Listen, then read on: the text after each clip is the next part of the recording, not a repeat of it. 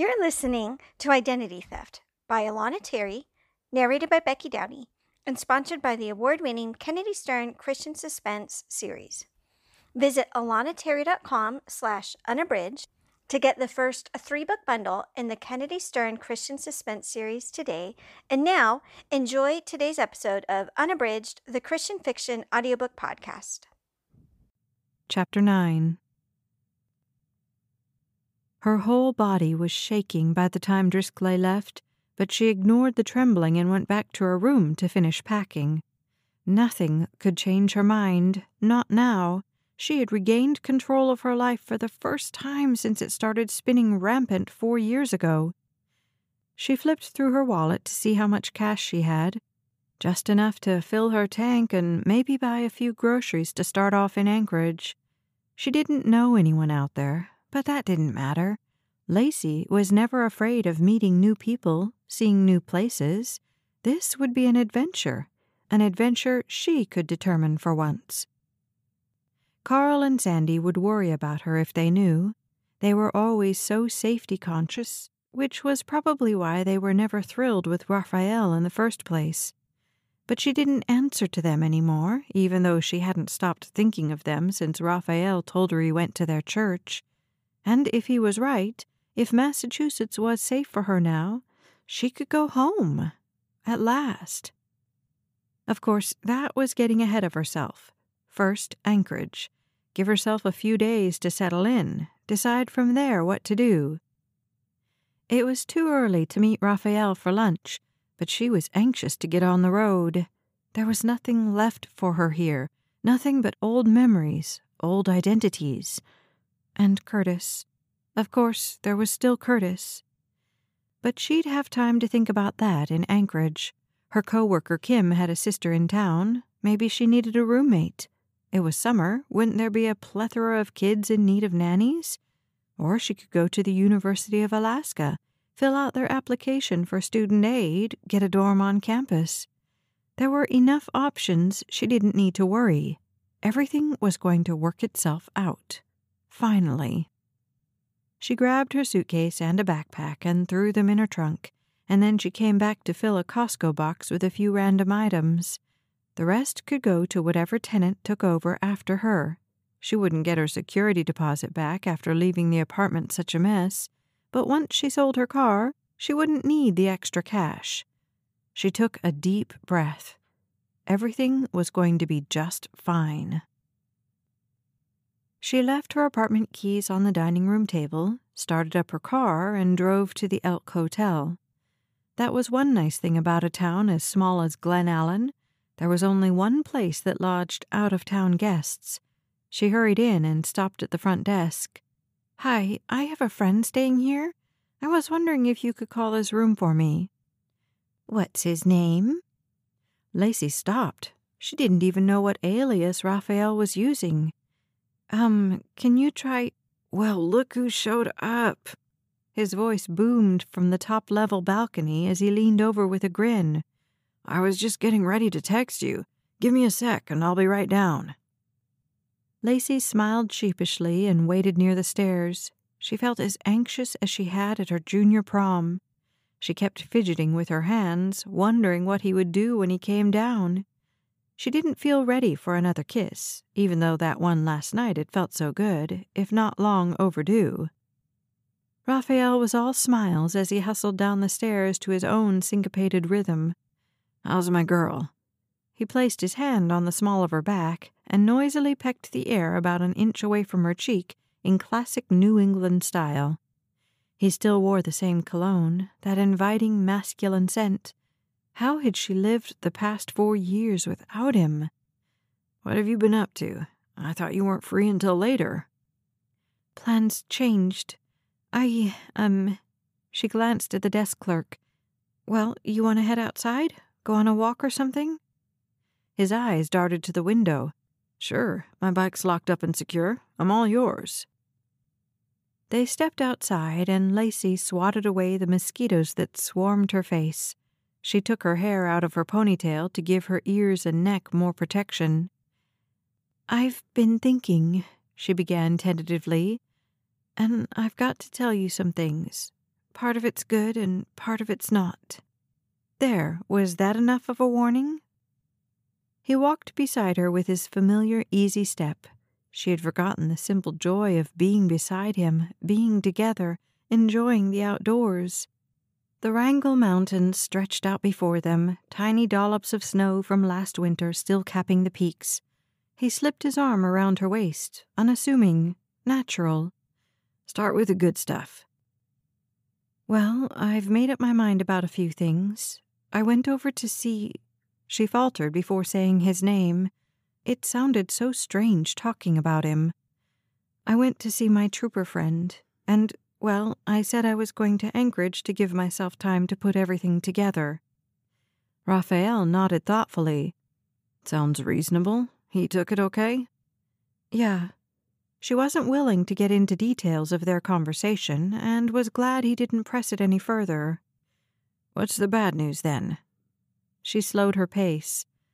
Well, I feel like in some ways I need to have the same conversation with you.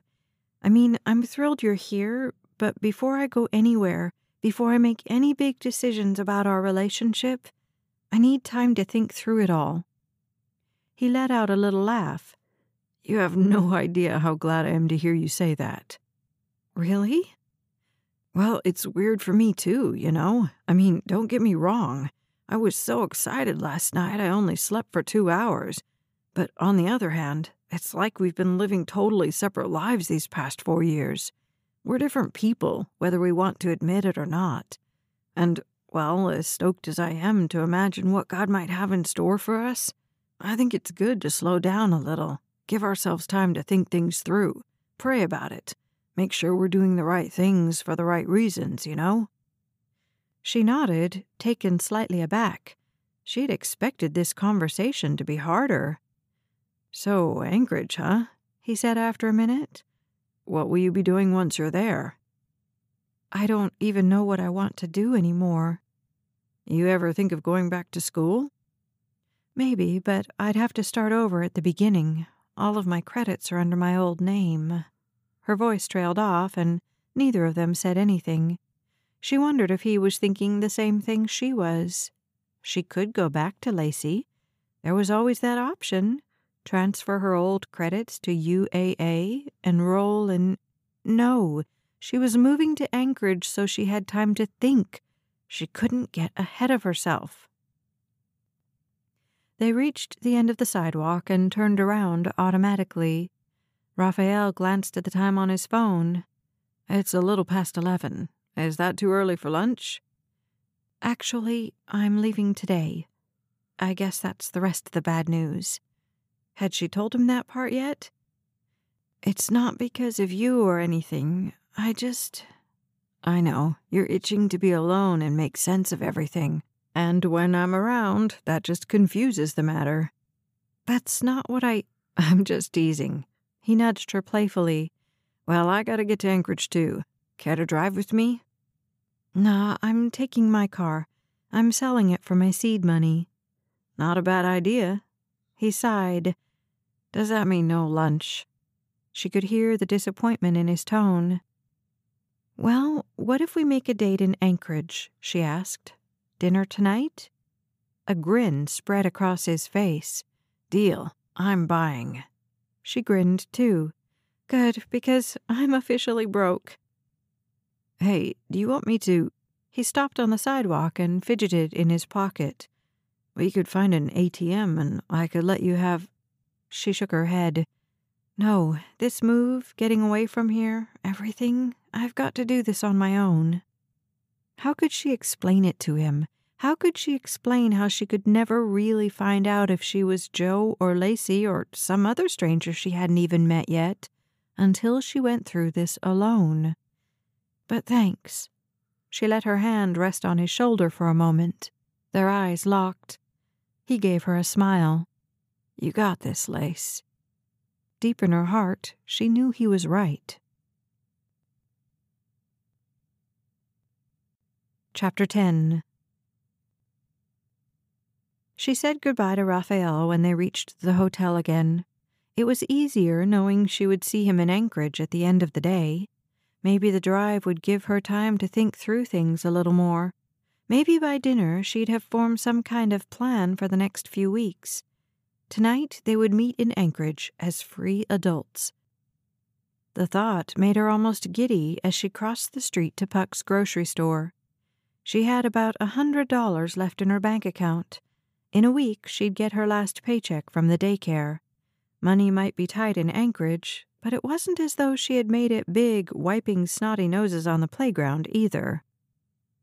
She was on the road 15 minutes later, speeding out of Glen Allen, heading for a new life. Her enthusiasm was short-lived, however. She had just passed the native church in Mendeltna when her change oil light flickered. Her car sputtered and lost speed. She pushed down again on the accelerator, but the engine ground in protest. Flipping on her emergency lights, she eased over onto the side of the road.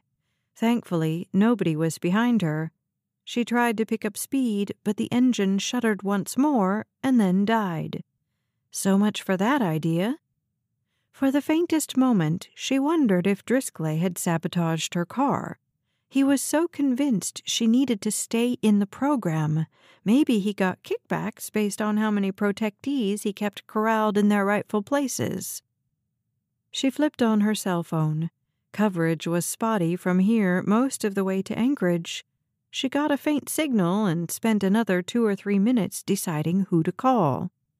She gave one final attempt to turn the engine over. It coughed faintly before grinding again. Nothing. She had to go back. For a minute she thought about walking all the way to Glen Allen, but that was ridiculous. It would take her half the day, and the bugs were atrocious. She needed to call for a ride. Call who? Curtis? Raphael? She looked at both men's names in her cell phone, testing each one out in her mind. Curtis would drop everything, bring Madeline with him, and probably find a way to tow her car back to Glen Allen. He'd spend the rest of his day off fixing it in his garage. Could she expect him to do that after the way she'd treated him? She could ask Raphael to pick her up.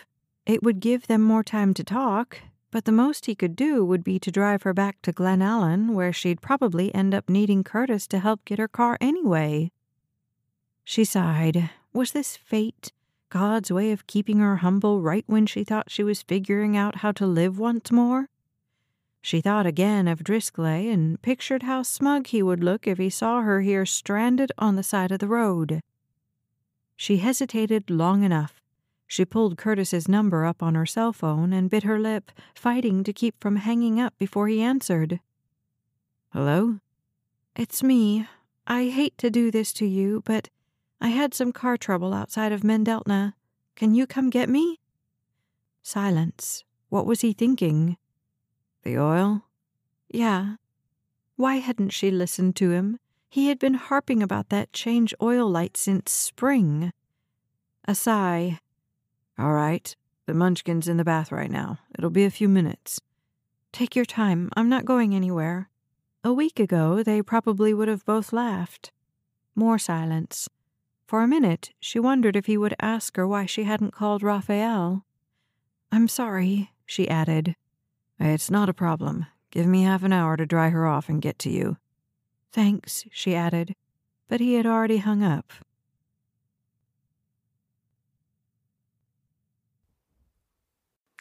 You've been listening to Identity Theft by Alana Terry. Today's episode of the Unabridged Christian Fiction audiobook podcast is sponsored by the Kennedy Stern Christian Suspense series. Current Audible listeners can get the first 3 books for just 1 credit. New subscribers can dive into this best-selling series free with your Audible trial. Visit alanaterry.com/unabridged to download the Kennedy Stern Christian Suspense audiobooks today. Just be prepared to stay up late.